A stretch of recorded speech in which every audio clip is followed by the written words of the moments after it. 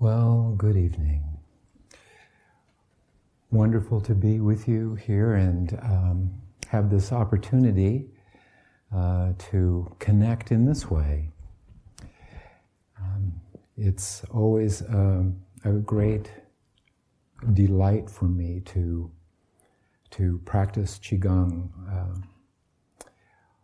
on retreats. There's such a deep and natural attentiveness to the practice as we are here for the practice of Metta and for the essential mindfulness that it accompanies that in this beautiful way that our container holds. So this evening, as I have an opportunity to be with you in this way, I want to talk a little bit about our Qigong Dharma practice, talk a little bit about the connection to Metta and compassion, of course, and this endeavor that we are in of waking up. It's an evolutionary process, I do believe.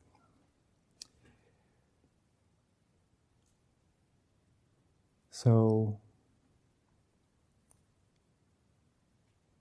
in the practice of Qigong that we've done over the course of our time together, one of the reasons that it's used on retreats like this and has been for many, many years now is this natural calming effect that it has on the nervous system. So we come into retreat, obviously, and we're bringing our whole life with us. And that's as it should be.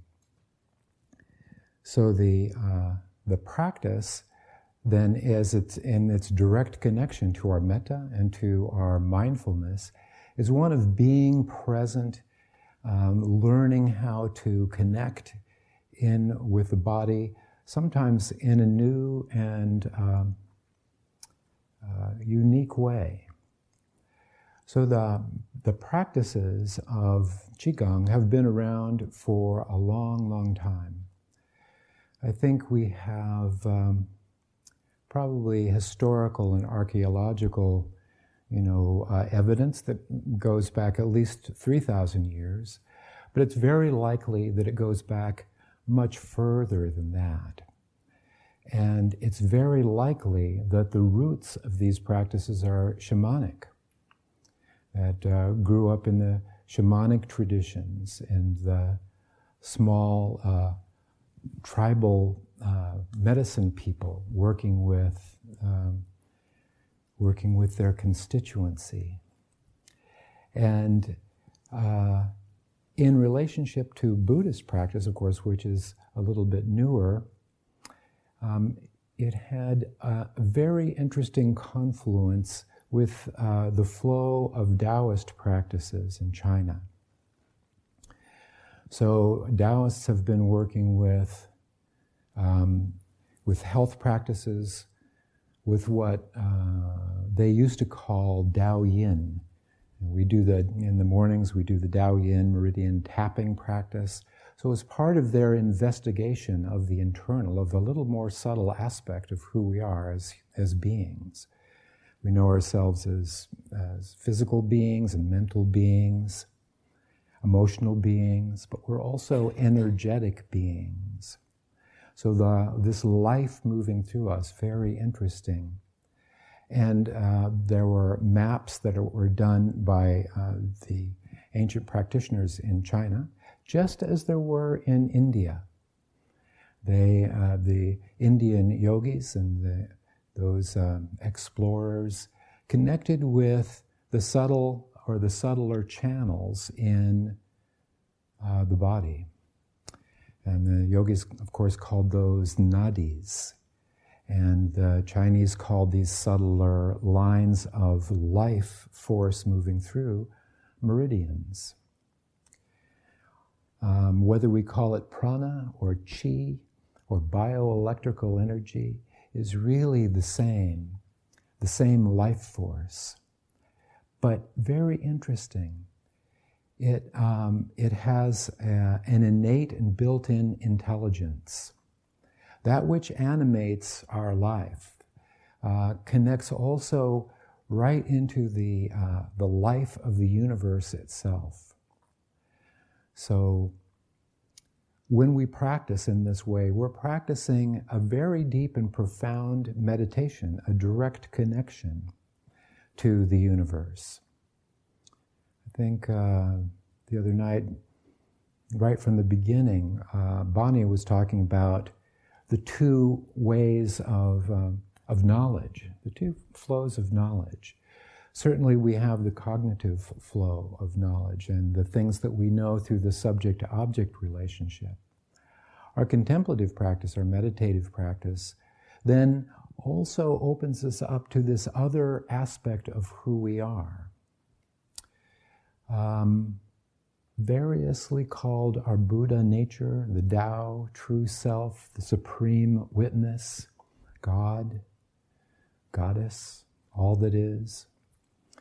These reference this pure field of being that we are connected with, interconnected with, and which enlivens us. So part of the process of awakening is maybe some aspect of letting go to this, remembering it, and connecting. So our internal practices like the yoga and the Qigong, in relationship to the meditative practice, are those of to relax and release through the body, to allow the flow, this natural flow of the energetic being to take place.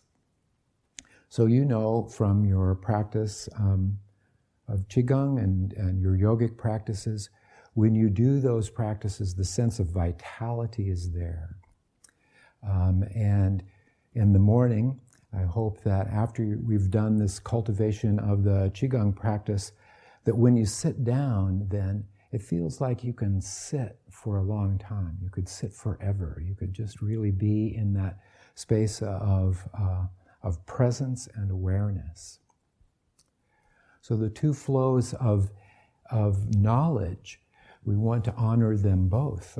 The ways of knowing that is basically connected with our cognitive knowing, with the information that comes through the gateways of the senses, and the way that our minds work with and interpret that. So to do the Qigong practices in that way doesn't mean like that should be the only thing that you do.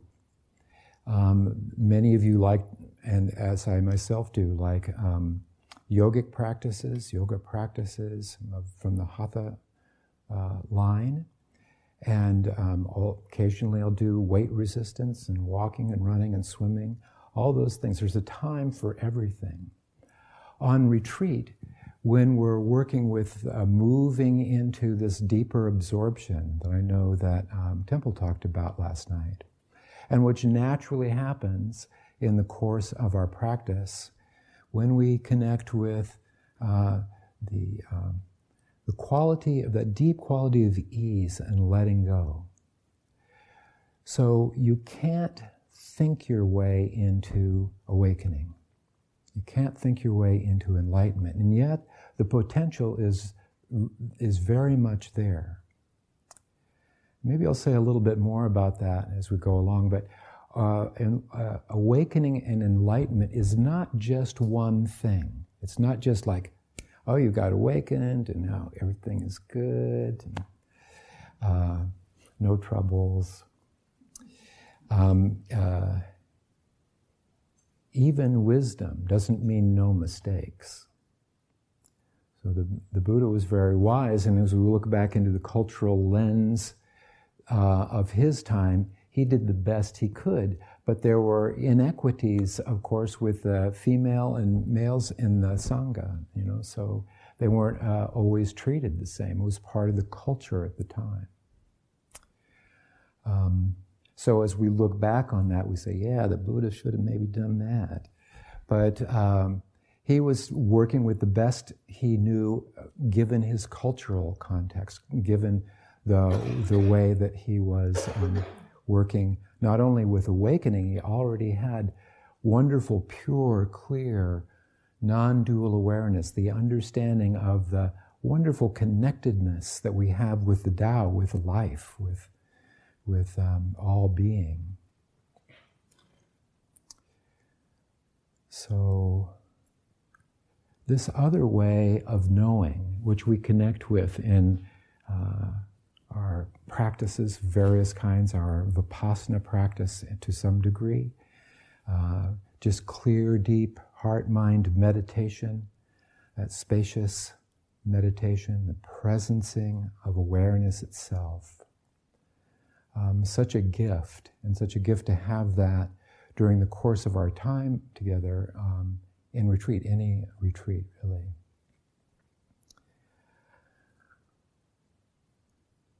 As people have been practicing metta over the time, I've heard some that, well, I'm not feeling the metta.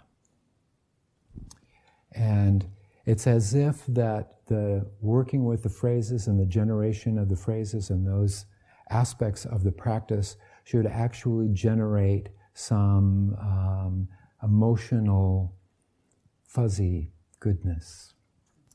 And often it does. But even as you practice the metta, and if those things do not arise spontaneously at the time, does not necessarily mean that you're doing your metta wrong. Metta connects with a deep heart intention for your own well-being, for the well-being of others. So you can appreciate as you practice and you work with those phrases, the wave-like nature of impermanence. Sometimes there'll be the connection where you have the feeling of heart opening and presence, the deeper sense of connection or interconnection, and other times it might even seem dry. And why are we doing this? And why am I doing this practice? But what I would offer you is that if you connect with your heart's intention for the goodness of the practice, to let that be the intention for moving into your practice, that creates a larger arc. That creates the field of a sense of commitment to the practice as you recognize the value of the practice.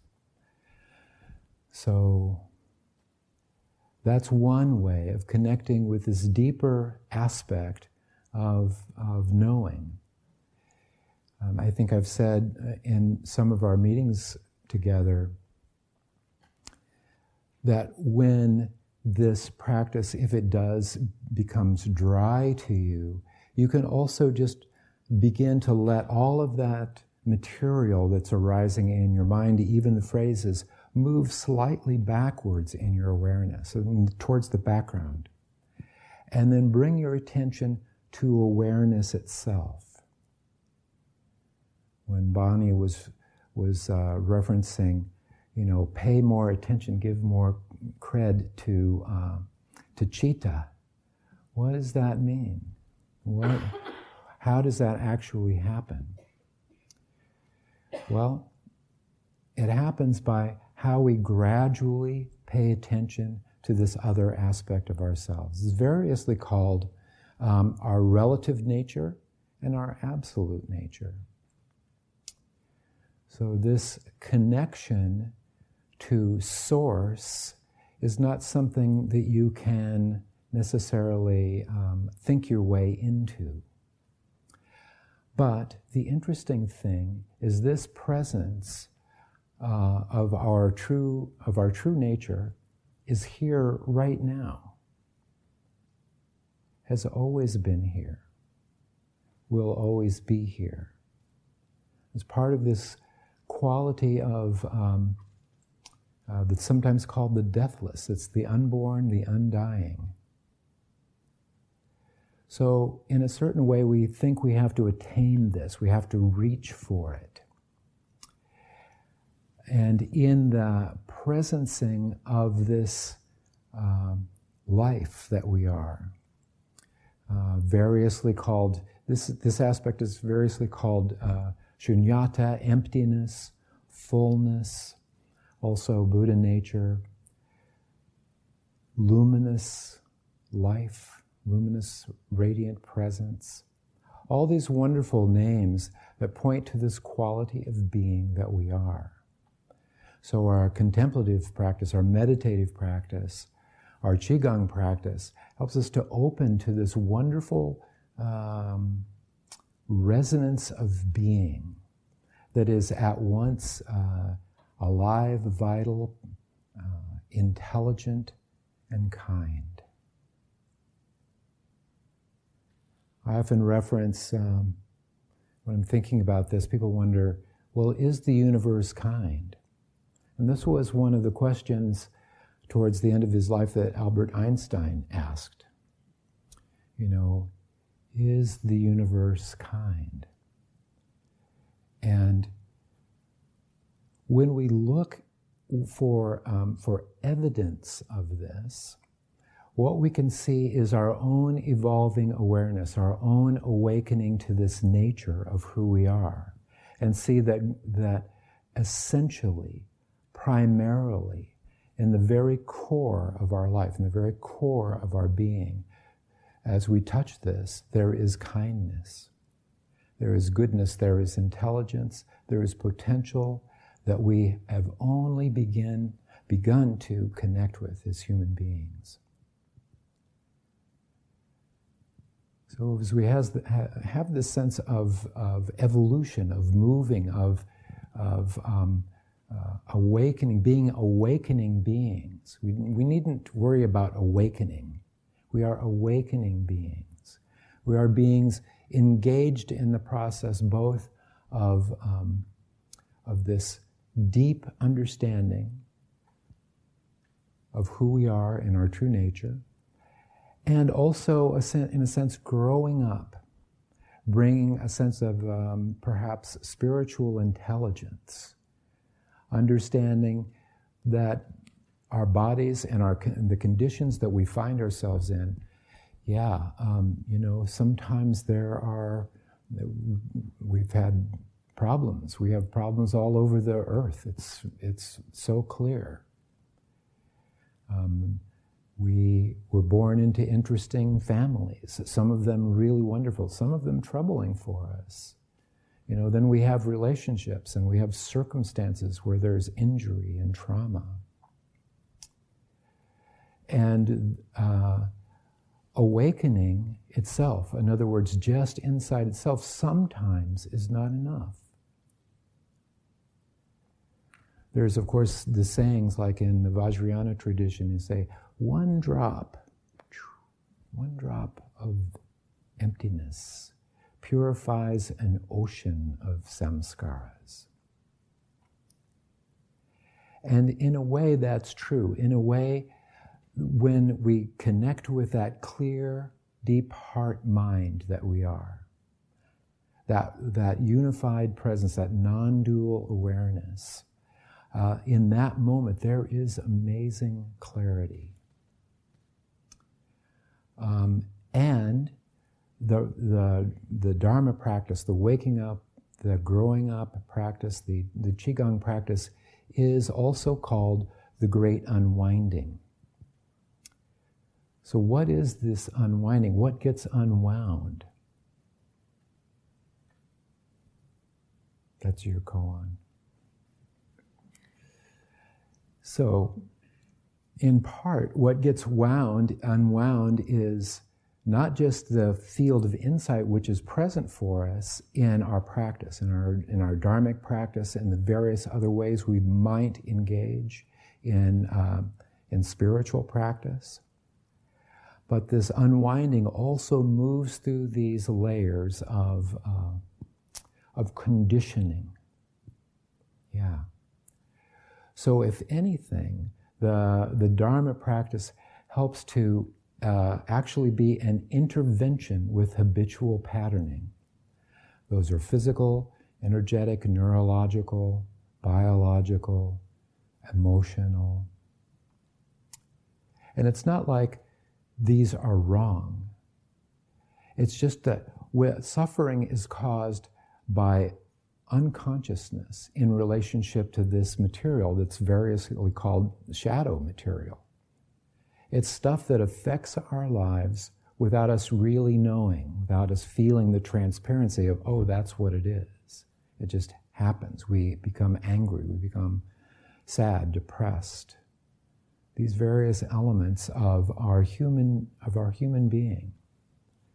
So our Dharma practice, very, very important to bring about that sense of awakening, the non-dual understanding and direct perception of our connection, our interconnection, understanding that life that looks out your eyes into my eyes is the same life. And we can really celebrate that. And it's also important from time to time to do whatever work requires for this kind of cleaning up, this other aspect of growing up. So that's the space also for us of compassion, to understand that we are in this process. We are in this natural evolution of awareness. And sometimes evolution is messy, you know? There's fits and stops and starts and changes of direction, all of that. So what's our anchor? What can we really, really trust? Where is that core for each of us individually, as individual, expressions of this amazing one life?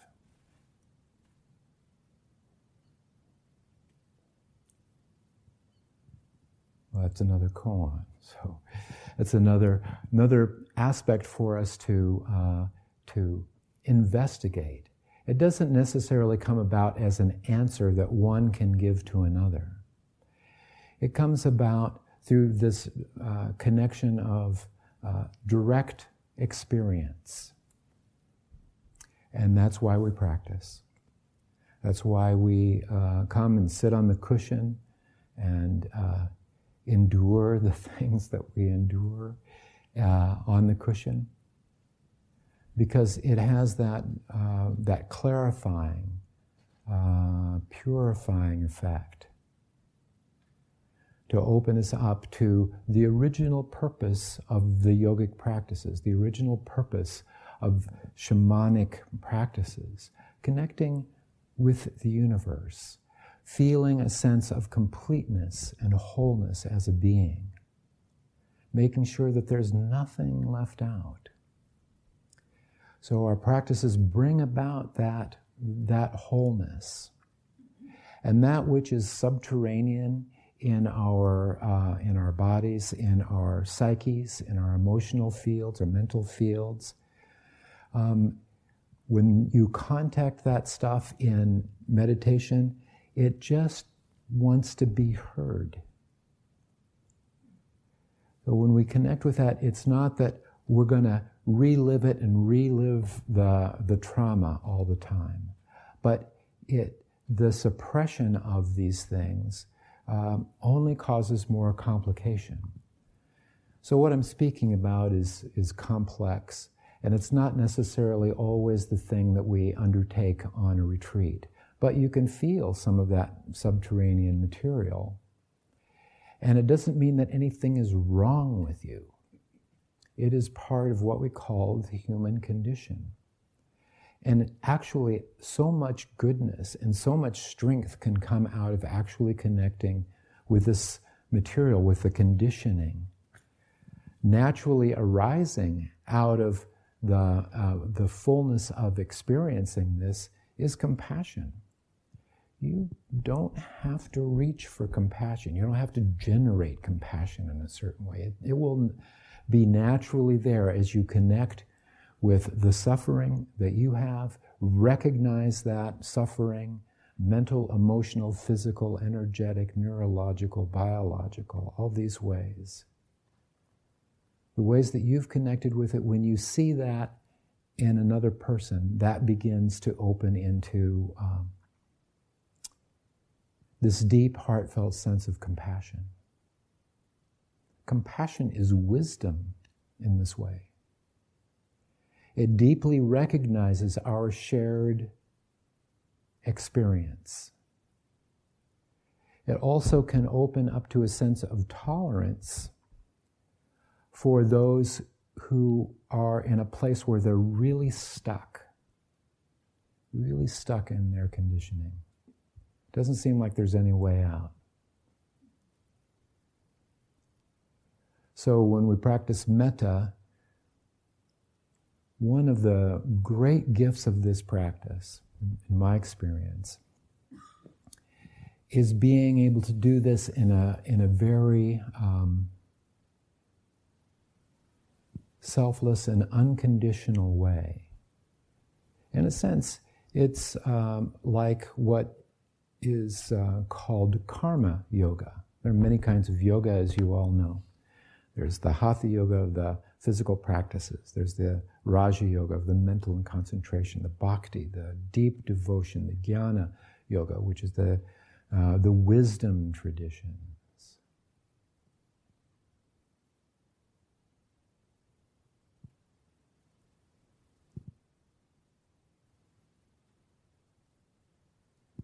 The deep purpose of this practice and the teachings of the Buddha, liberation, some intervention in habitual patterning, what was called being on the wheel of karma. So this practice of karma yoga, in this sense, is doing the action. So you do the action of, if you're extending loving kindness, may you be well, may you be free from harm, may you be safe, may you be peaceful. Then are you checking to make sure that that's happening on the other side over there? A true generous spirit gives that without the expectation of change, without the expectation of result, or without the expectation of even ever knowing, another person even ever knowing you're doing that practice. We call that stealth metta. So, but when you can do the practice and let go of the result, that is a form of karma yoga, a form of deep care, and it's very liberating for you. Then if the result happens on the other side, so much the better. If it doesn't, may you be well. That deep heart's intention for goodness and for well-being. So,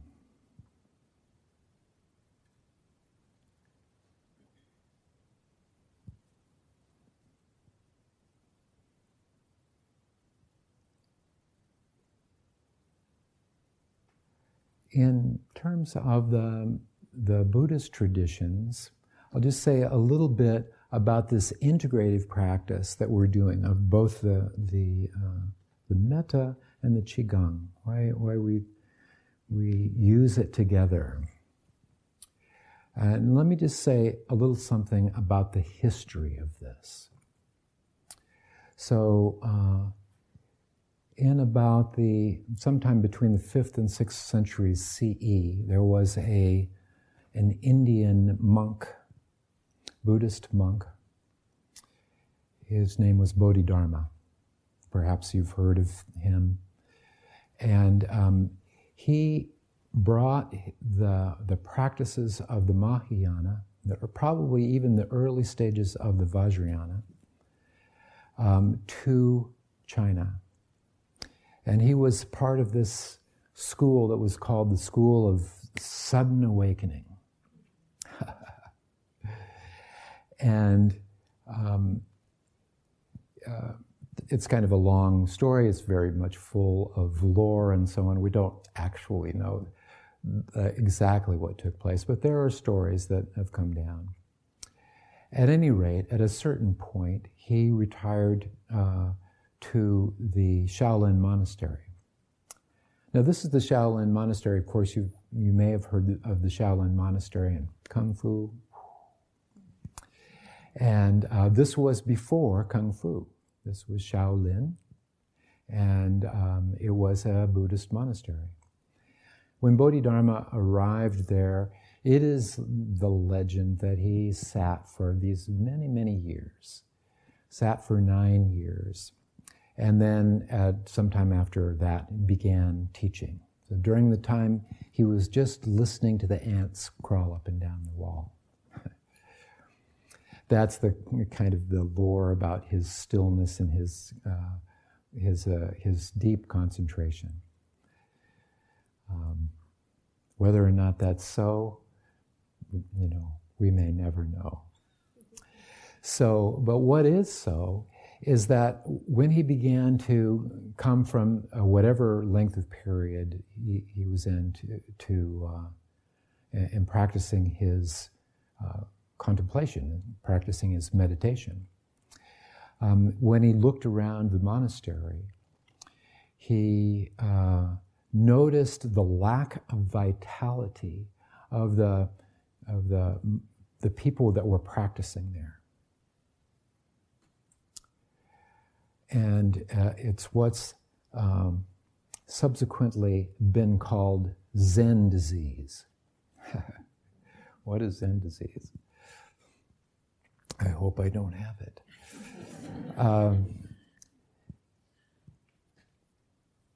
The lack of vitality comes from maybe too much sitting, too much just not moving, and trying to kind of make your way into enlightenment through your mind.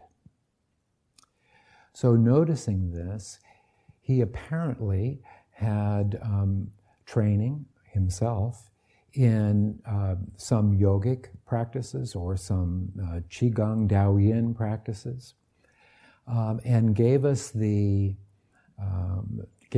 books and 2 systems of practice. Now, this is Buddhism. This is the beginning of Chan, of Zen, and that's directly related to the forms of meditative practice that have happened all over the world, but in the yogic world, in the Indian tradition, we have dharana, dhyana, samadhi.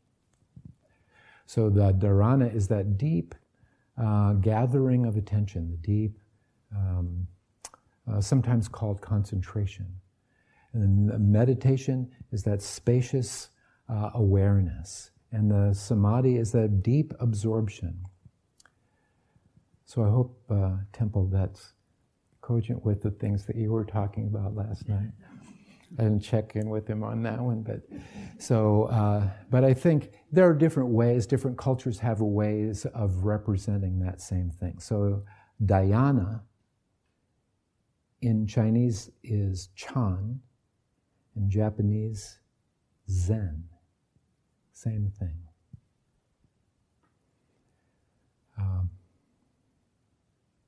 So he gave us these practices for enlivening our practice, for enlivening the life and the vitality. And so it was the I Ching Jing and the Shi Shu Jing, these 2 books about various kinds of energetic practices, very beautiful practices. We've done a little bit of that in our Qigong. Often they're much more vigorous in the way that the Shaolin monks now, they take them in the ways of their practice to deeply strengthen the body and bring about flexibility and so on. He wanted to bring about the sense of vitality and well-being so that when you sit, there is a quality of that effortless presence that allows you to gather your attention and direct it on the objects of your focus, of your concentration. So that's the purpose. So if you have some interest in that, you can explore that a little bit more from the schools of Bodhidharma, or continue to practice with me a little bit, which I'd be very happy about.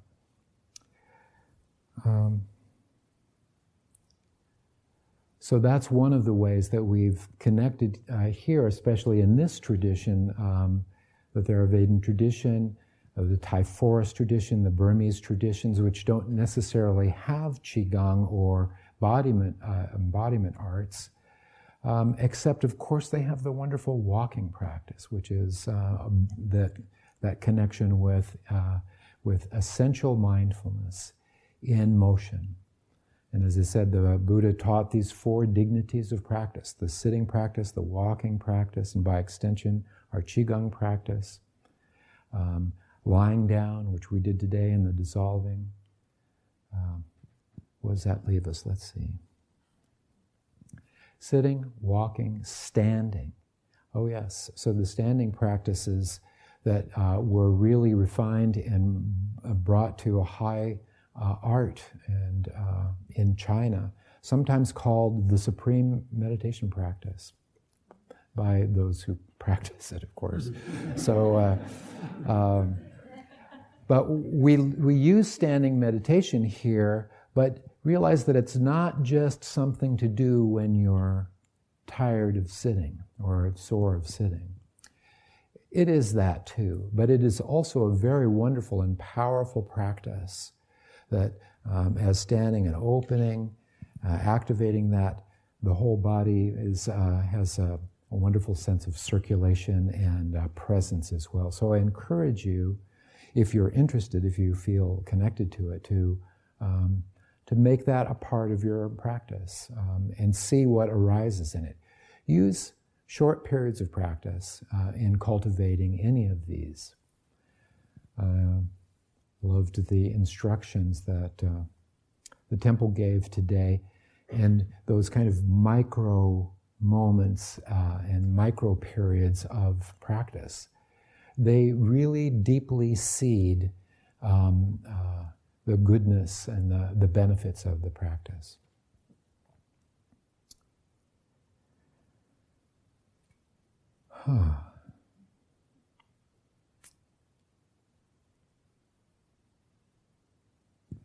Well,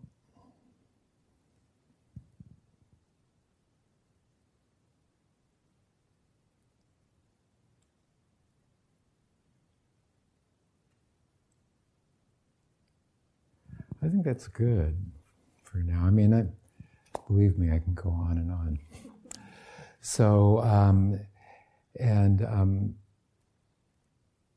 just to say one last thing in relationship to the Dharma practice that we do as Qigong, or the embodied mindfulness, so much of that is guided presence. So we're connecting together, we're in training together, in the field of practice, this real cohesion, this real unity. It's very beautiful, I feel, when we're together and we're breathing together, we feel this pulse of breath, this unification of intention and purpose. So, I think I want to sing something for you.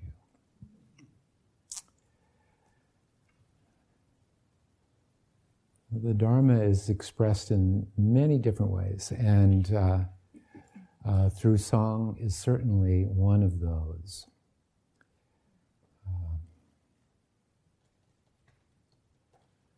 So just give me a minute, meditate amongst yourselves.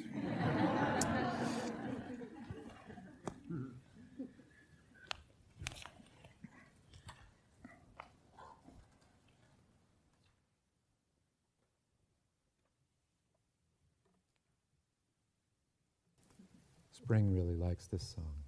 I do too. Everybody does. So this piece that I want to do is called Bring 'Em All In. And in a sense it references into what I was talking about, this growing up, this waking up, the kind of generosity of spirit that we give to what opens on retreat, what opens inside of our practice. So it's a kind of an invocation, a recognition of this openness, and the invitation to just let it come on in, called bring them all in. Oh, yes. Absolutely, sing it with me. Oh, sure. Yes, sure. Yeah, that's right. Yeah, when you hear kind of the refrain, the chorus, bring your saxophone out, and sing along.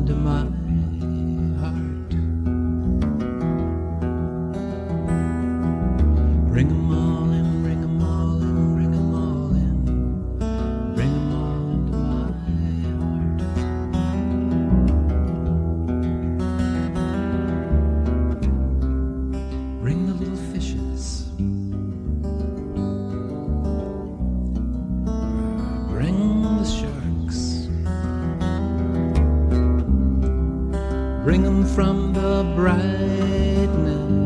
and bring them from the dark. Bring them all in, bring them all in, bring them all in. Bring them all into my heart.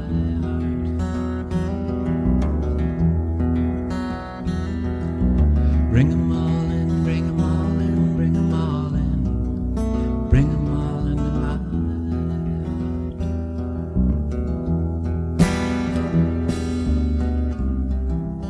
Bring them from the caverns, bring them from the heights,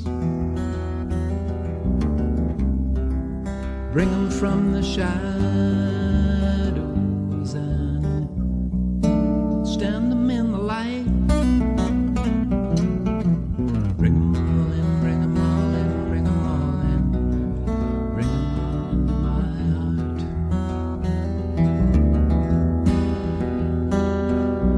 Bring them all in, bring them all in, bring them all in.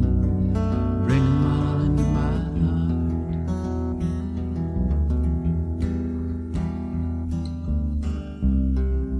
Bring them out of Purda. Bring them out of store. Bring them out of hiding and lay them at my door. Bring them all in, bring them all in, bring them all in. Bring them all into my heart.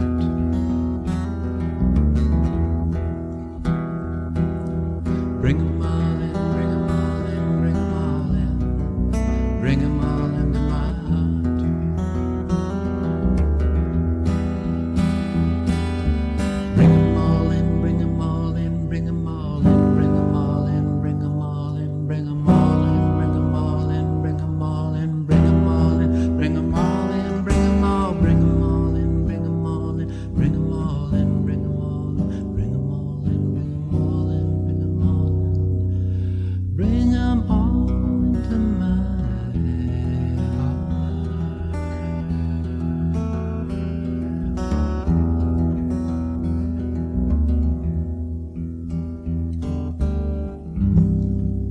Bring the unforgiven. Bring the unredeemed. Bring the lost, the nameless, and let them all be seen.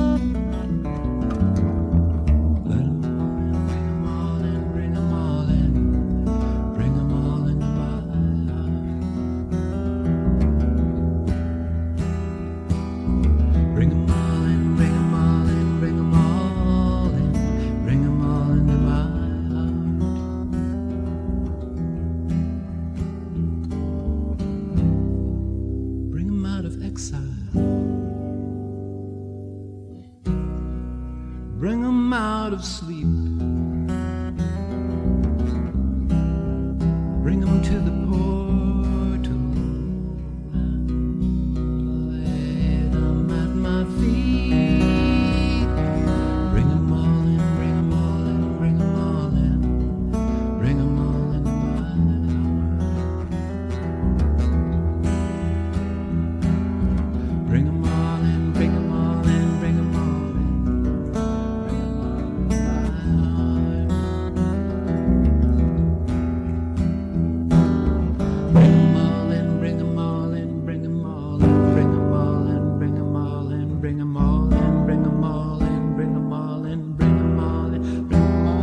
heart. Bring them all in, bring them all in, bring them all in. Bring them all into my heart.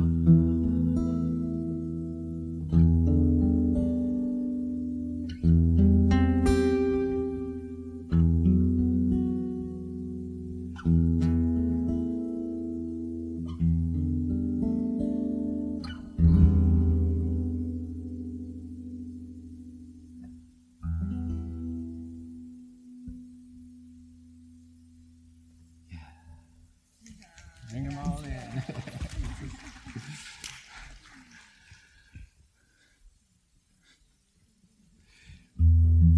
It's a Dharma song. It is a Dharma song. Okay, do one more Dharma song. It's interesting in looking at lyrics and various songs, they don't have to necessarily talk about the Buddha in that direct way, but you get the sense of connection with the poetry that might open images for you or feelings, and that's kind of the purpose of this communication. Heart sense, direct heart sense.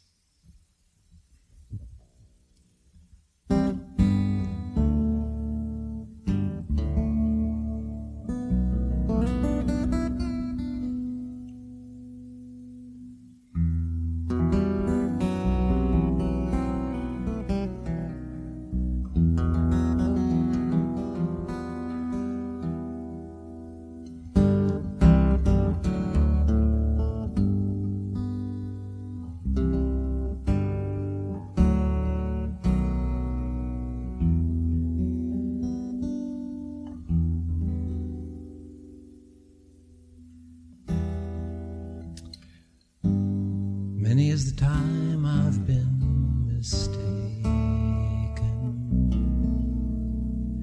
many times confused.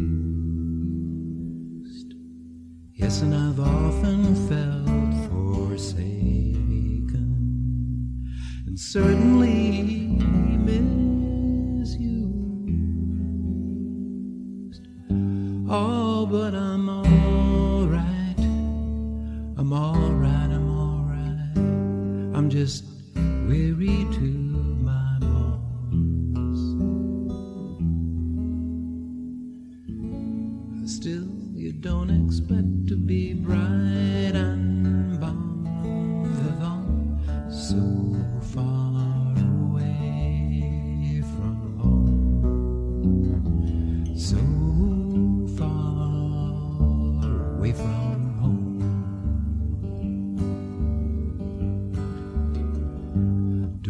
soul who's not been battered.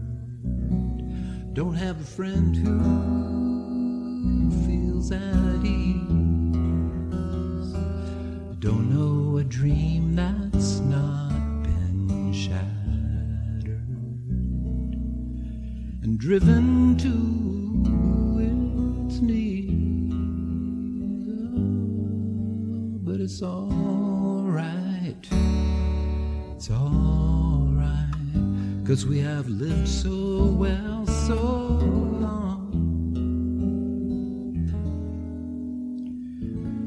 Still, when I think of the road we're traveling on, I wonder what's gone wrong. Can't help it, I wonder what's gone wrong. And I dreamed I was dying. I dreamed that my soul rose unexpectedly, looking back down at me, smiled reassuringly.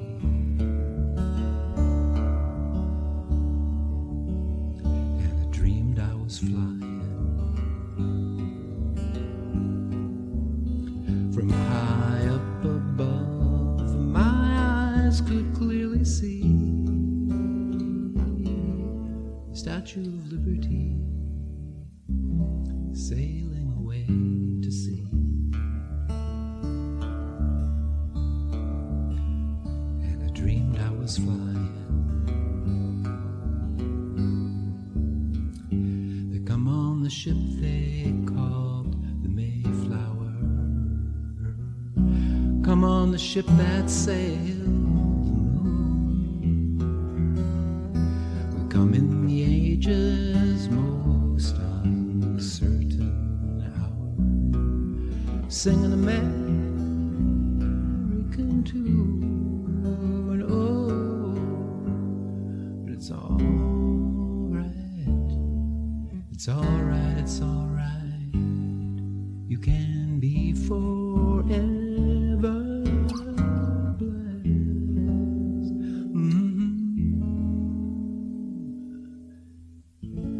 Still, tomorrow's gonna be another working day. I'm just trying to get some rest. That's all I'm trying to get some rest.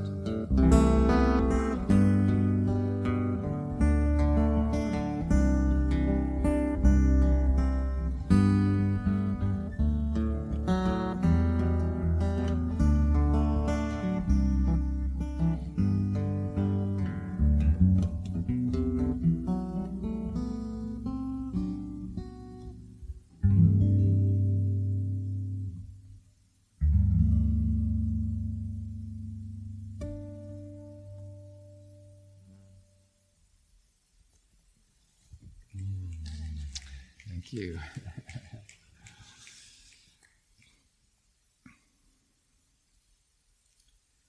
So that's our Dharma talk for this evening.